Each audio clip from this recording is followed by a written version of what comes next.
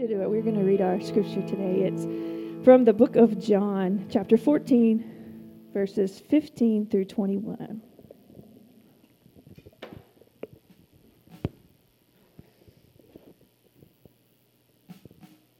If you love me, keep my commands. And I will ask the Father, and he will give you another advocate to help you and be with you forever, the Spirit of truth. The world cannot accept him because it neither sees him nor knows him, but you know him, for he lives with you and will be in you. I will not leave you as orphans. I will come to you.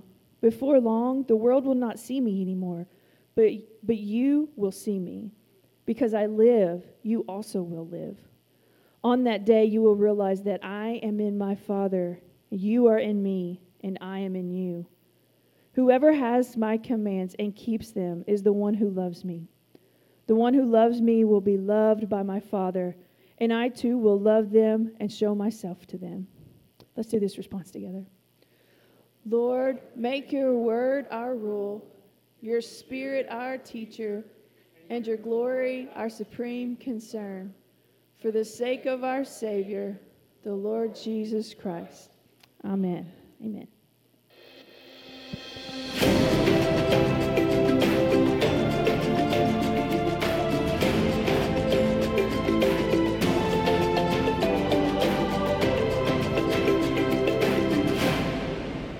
Good morning, everyone.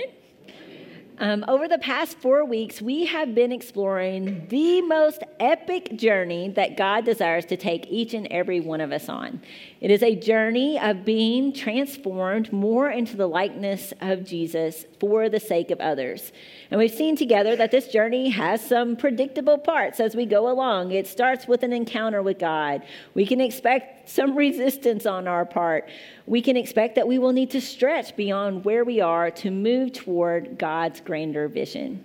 We've seen this journey play out in the lives of several different people from Scripture. We've seen it in the life of Moses and in the life of Jonah, in Esther's life, and last week in the life of the disciples. But today we want to focus in on what makes this journey truly possible. To help us grasp just how critical this part of the journey is, I'd like for us to look at one of the most epic journeys in our nation's history. It's a journey that is known as the Corps of Discovery Expedition, but is better known to us as the journey of Lewis and Clark. Thank you very much, Lewis and Clark. In 1803, President Thomas Jefferson, he tagged his personal secretary, Meriwether Lewis, to lead an expedition to find this northwestern passage, hopefully by water, to the Pacific. This is something that had been attempted many times before. No one else had been able to do it. But this time, with the backing of the president, Lewis does all the things to get ready for this expedition. He goes and gets all kinds of training in things like botany and celestial navigation and zoology and medicine. And then he gets all kinds of supplies, including 106 liters of salt, because food is important, right? You got to preserve it. 176 pounds of gunpowder, and it says 45 flannel shirts. It notes that because fashion, right? You got to look good if you're going to make this expedition across the way. But he also gathered all kinds of equipment, including this specially designed boat that had this iron frame that could be unassembled and reassembled whenever they might need it. And then, of course, he needed lots of people to go along with him as well. First, he recruits his co-commander, William Clark, who was his military superior at one point in time. And then he goes and he recruits what must have been a group of very high-quality men, because guess where they were from? Right here in Kentucky. 9 men were recruited from here in the Louisville area. And then to round out the bunch, Lewis even got a dog named Seaman to keep them company along the way.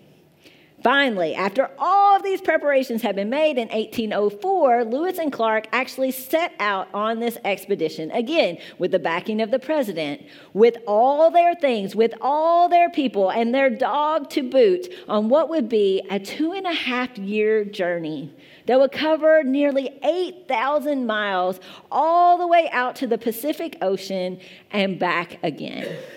Lewis and Clark triumphed where others had failed, not finding a water route exactly to the Northwest all the way to the Pacific, but getting there all the same. And in the process, they discovered something like 300 plus new species of plants and animals. And they ran into this little thing called the Rocky Mountains, right? Like they didn't even know they were over there. And now, over 200 years later, we still encounter their names all over the place, right?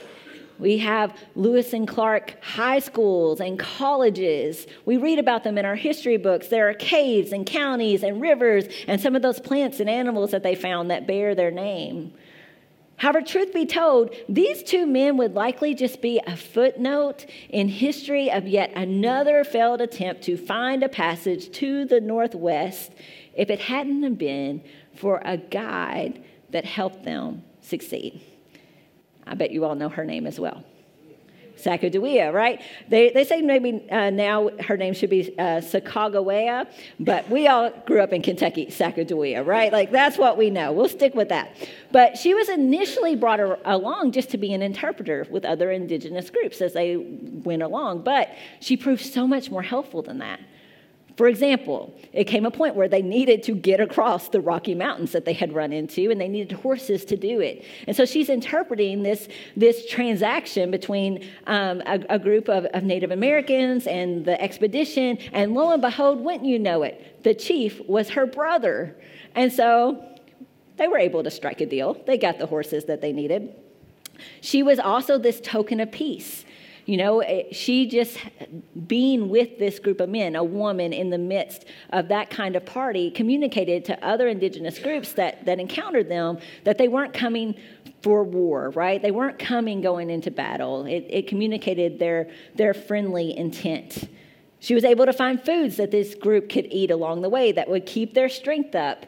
And at several very key points along the way, because she was familiar with this area, she knew the Rocky Mountains existed, she was able to point them in the right direction and help them complete their journey.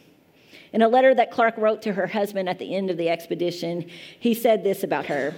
He said, "Your woman who accompanied you that long, dangerous, and fatiguing route to the Pacific Ocean and back deserved a greater reward for her attention and services on that route than we had in our power to give her." Elsewhere, Clark praised her as his pilot. Lewis and Clark brought all the things to this journey. They brought all of their experiences and expertise and equipment. They brought all of their best efforts.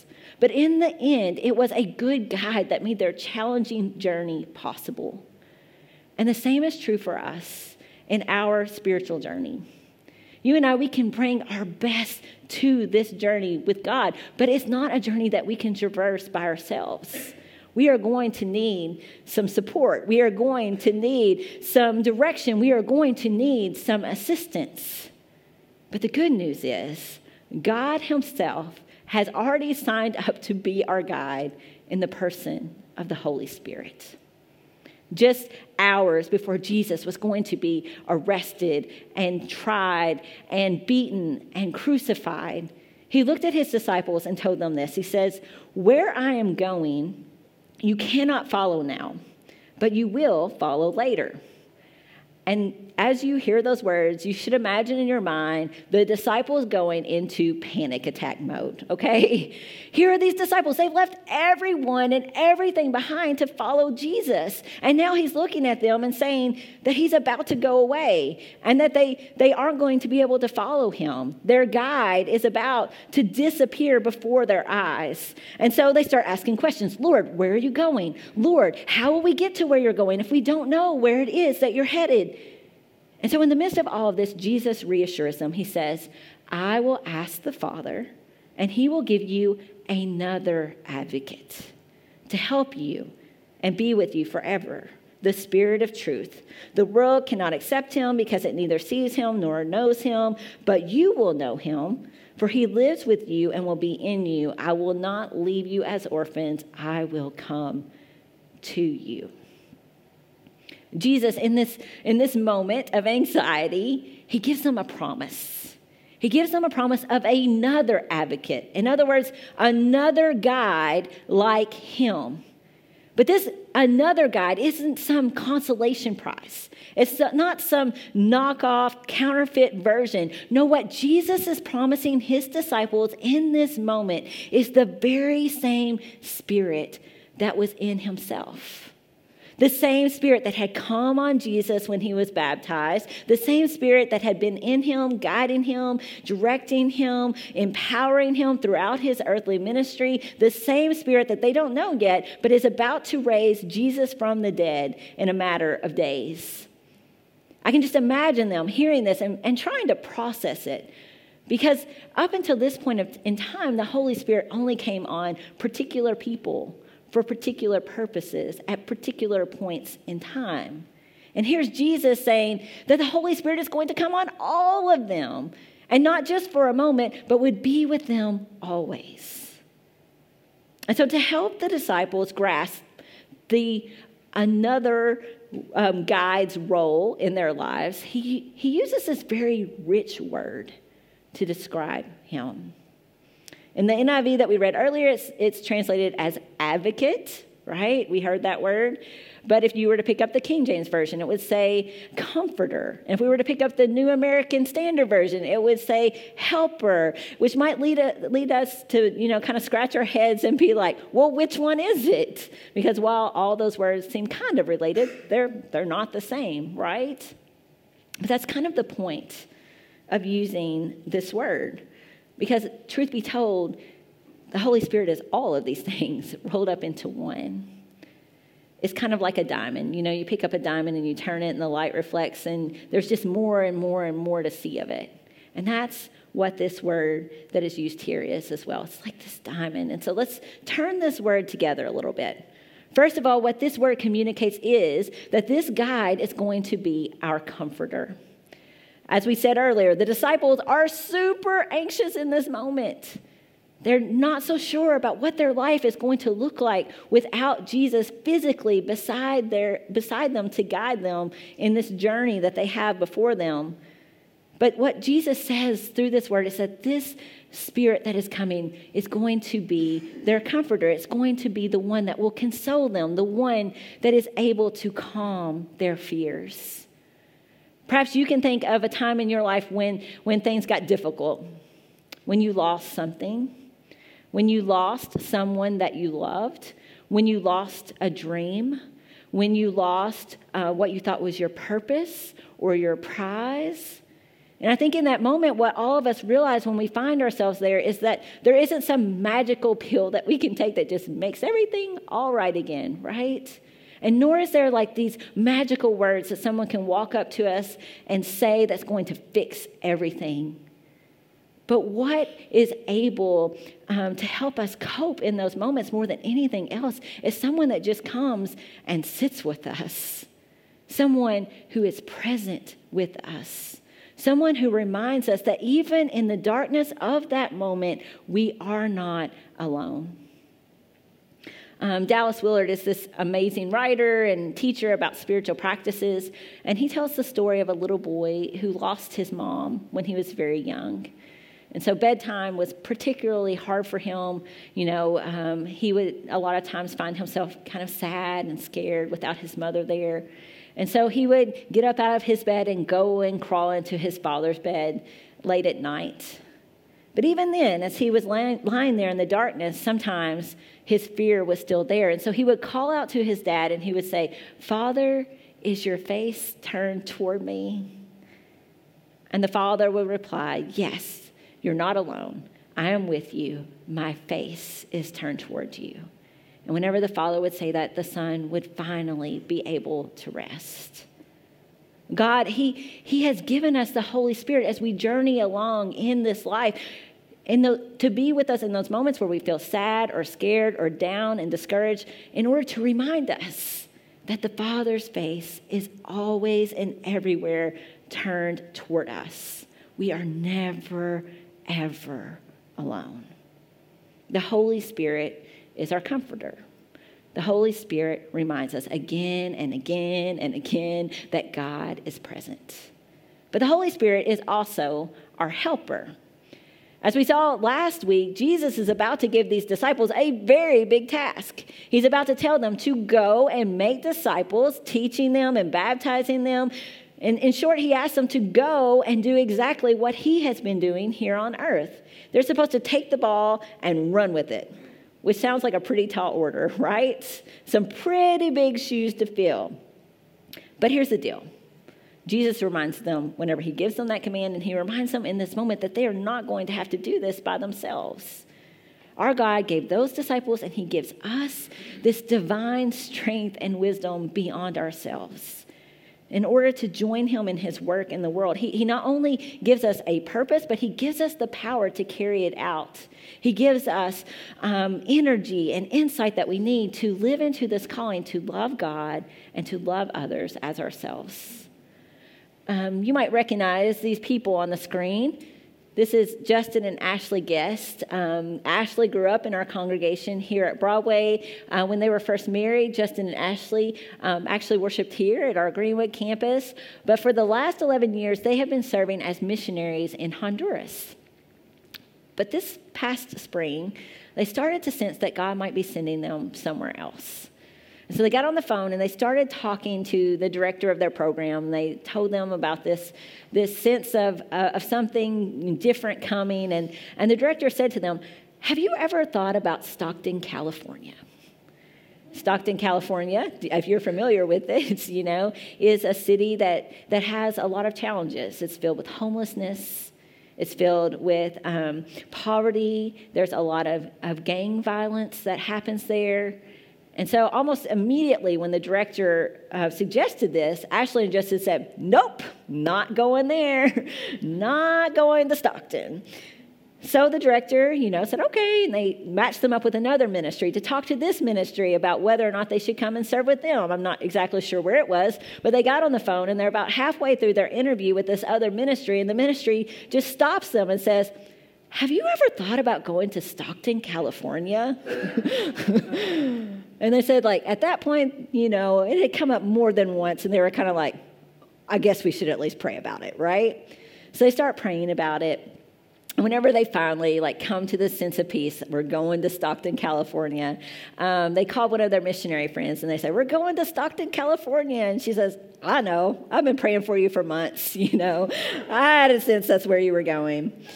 And then they called their director, and they said to the director, "We're going to go to Stockton." And she starts to tell them the story of being at a conference with the couple who had been in Stockton for a long, long time, and started to tell them the story about how this couple was just in tears, praying for the people that would come behind them, how they were particularly praying that the people that would come would be fluent in Spanish, which Justin and Ashley are. And when they start piecing the timeline together, they realize that the very same day that the director was having this conversation and these people were praying for who was to come was the same day where they had this sense of consolation that they were supposed to go there. Of course, there were a whole lot of hurdles for them to overcome to make this move. You accumulate a lot of stuff in 11 years, right? And so they had to sell all their stuff. They had to figure out how to drive from Honduras to California, which was 3,500 miles. They had to think about how to help their kids make the transition from one place to another. There was a new house they needed to buy. There was a car that they needed to get around. But at every step of the way, they had this helper that was guiding them along, giving them strength, giving them wisdom, giving them the energy and the insight that they needed to take whatever that next step was forward. They sold all their stuff in practically a day. They had this problem of how they were going to get the car taken care of, and it just miraculously took care of itself. There was a matter of finding their home, and they had been striking out and finding it difficult, and they walked into this house, and they knew this was the one they wanted, and there were lots of other people who had applied for it, though, but whenever they started talking to the owners, they're like, "Oh, you're Justin and Ashley? We fell in love with you when we read your application." And so the house was theirs. And so again and again, they had this guide that kept nudging them, right? Not forcing them to go to Stockton, but nudging them in the direction and providing them what they needed in order to answer God's call. That's what the Holy Spirit does. The Holy Spirit is our helper. But not only that, he is our advocate as well. This is probably my favorite picture that this word gives us. You know, an advocate is the picture of a lawyer standing in a courtroom, and that lawyer is standing before the judge pleading on his client's behalf. He is standing there explaining to the judge over and over and over again his client's vantage point. The advocate makes sure that the plight of his client is never, ever forgotten, that his case is heard over and over and over again. And that's what Jesus says that the Holy Spirit does for us before God the Father. As I was reflecting on this earlier this week, it kind of made me think of our son, Sam. Sam is 3. He doesn't look 3, but he's 3. He's, probably more like this. Sam wakes up, and he opens his eyes, and he immediately begins to advocate for something, It's like, can we go to, and just fill in the blank, right? So like, can we go to the park today? Can we go to Cheney's today? Can we go to see the tractors at the John Deere store over here, which is like 15 minutes out of our way, right, Jeremy? But he wakes up with this on his mind. And he'll ask us, and we'll start by saying, no, we got such and such going on. And he'll say, okay. And then a few minutes or seconds later, he'll say, can we go to wherever it is today, right?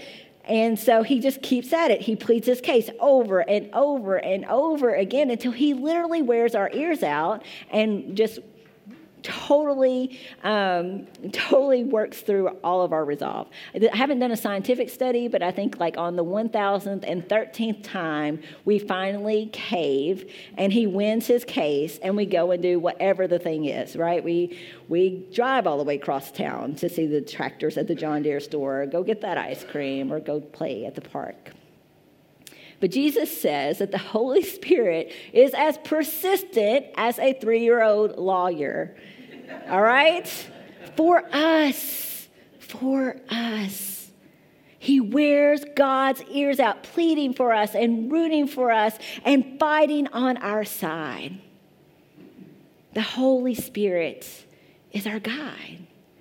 He's our parakletos in the Greek. It's this interesting word choice. Any word could have been chosen and put there, but this word is chosen. And it seems to me that this rich word is chosen at this critical moment for a very important picture. This multi-sided word is put in the mouth of Jesus. He speaks it to paint this beautiful yet very surprising picture of this guide and this God who journeys with us. It communicates to us that we have this guide that is not a commander that tries to control and dictate every step we take, only caring about us being victorious, but rather a comforter who comes alongside us and who is willing to sit with us even in the darkest moments of our lives. It says to us that our guide is not a heckler who is always, harping on where it is where we've had a misstep or we've gotten off the path, but rather a helper who loves us, who is willing to stick with us and just keep getting us the guidance and the strength that we need to get back on track. He's not an adversary who's always testing us to see if maybe we have what it takes to even be on this journey at all, but rather an advocate who is rooting for us and cheering us on and fighting for us every step we take. This is the guide that Jesus has given us, the guide that Jesus asked the Father to give to those first disciples and who he's given to every disciple that has followed in their footsteps. Being shaped into the likeness of Jesus for the sake of others is not a journey that we can navigate all on our own, but we can move forward with courage. And we can move forward with confidence, knowing that the same Holy Spirit that was within Jesus now lives in us. He has not left us as orphans. We have a partner who comforts us, who helps us, and who advocates for us. Every time we come to this table, we have an opportunity to experience this. To not just know it with our heads, but to experience it all anew. As we come, the Holy Spirit guides us to encounter Jesus, who was sent into this world by the Father to show us the way to him. And each time we eat of the bread and we drink of this juice, we are reminded of the great sacrifice that Jesus made for us to make this always with us guide possible. And so as you come today, I pray that you would be open to whatever it is that the Holy Spirit might need to say to you today. You know, do you come here today needing him to comfort you in a place of pain? May you be overwhelmed by his presence today, if so. Do you need to listen for the help that he's trying to extend? May his voice be loud, and may you know that his power is right here, available for you to take. Do you need to tune in to the way that he's advocating for you as you're trying to take your next step in love for him and love for others? Just rest assured, he is wearing God's ears out on your behalf today and fighting for you every moment. This guide is with you, and he is in you, and he is for you. You can trust this partner that God has given us to journey with us in this life. As we come to this table, we remember that on the night that Jesus gave himself up for us, he took the bread and he gave thanks to the Father, and then he broke the bread and he gave it to his disciples, saying, "This is my body given for you. Take, eat, do this in remembrance of me." And then when the supper was over, he took the cup. And once again, he gave thanks to the Father. And he gave it to his disciples, saying, "Take, drink from this, all of you. This is the blood of the new covenant poured out for you and for many for the forgiveness of sins. As often as you drink from it, do this in remembrance of me." As those who are assisting this morning come forward, would you pray with me, please? Lord God, pour out your Holy Spirit on us gathered here and on these gifts of bread and cup. Make them be for us the body and blood of Christ, that we might be for the world the body of Christ redeemed by his blood. By your Spirit, make us one with Christ, make us one with each other, and make us one in ministry to all the world until that day when Christ returns in final victory and we feast together at his heavenly banquet. We pray this in the name of the Father, Son, and Holy Spirit. Amen.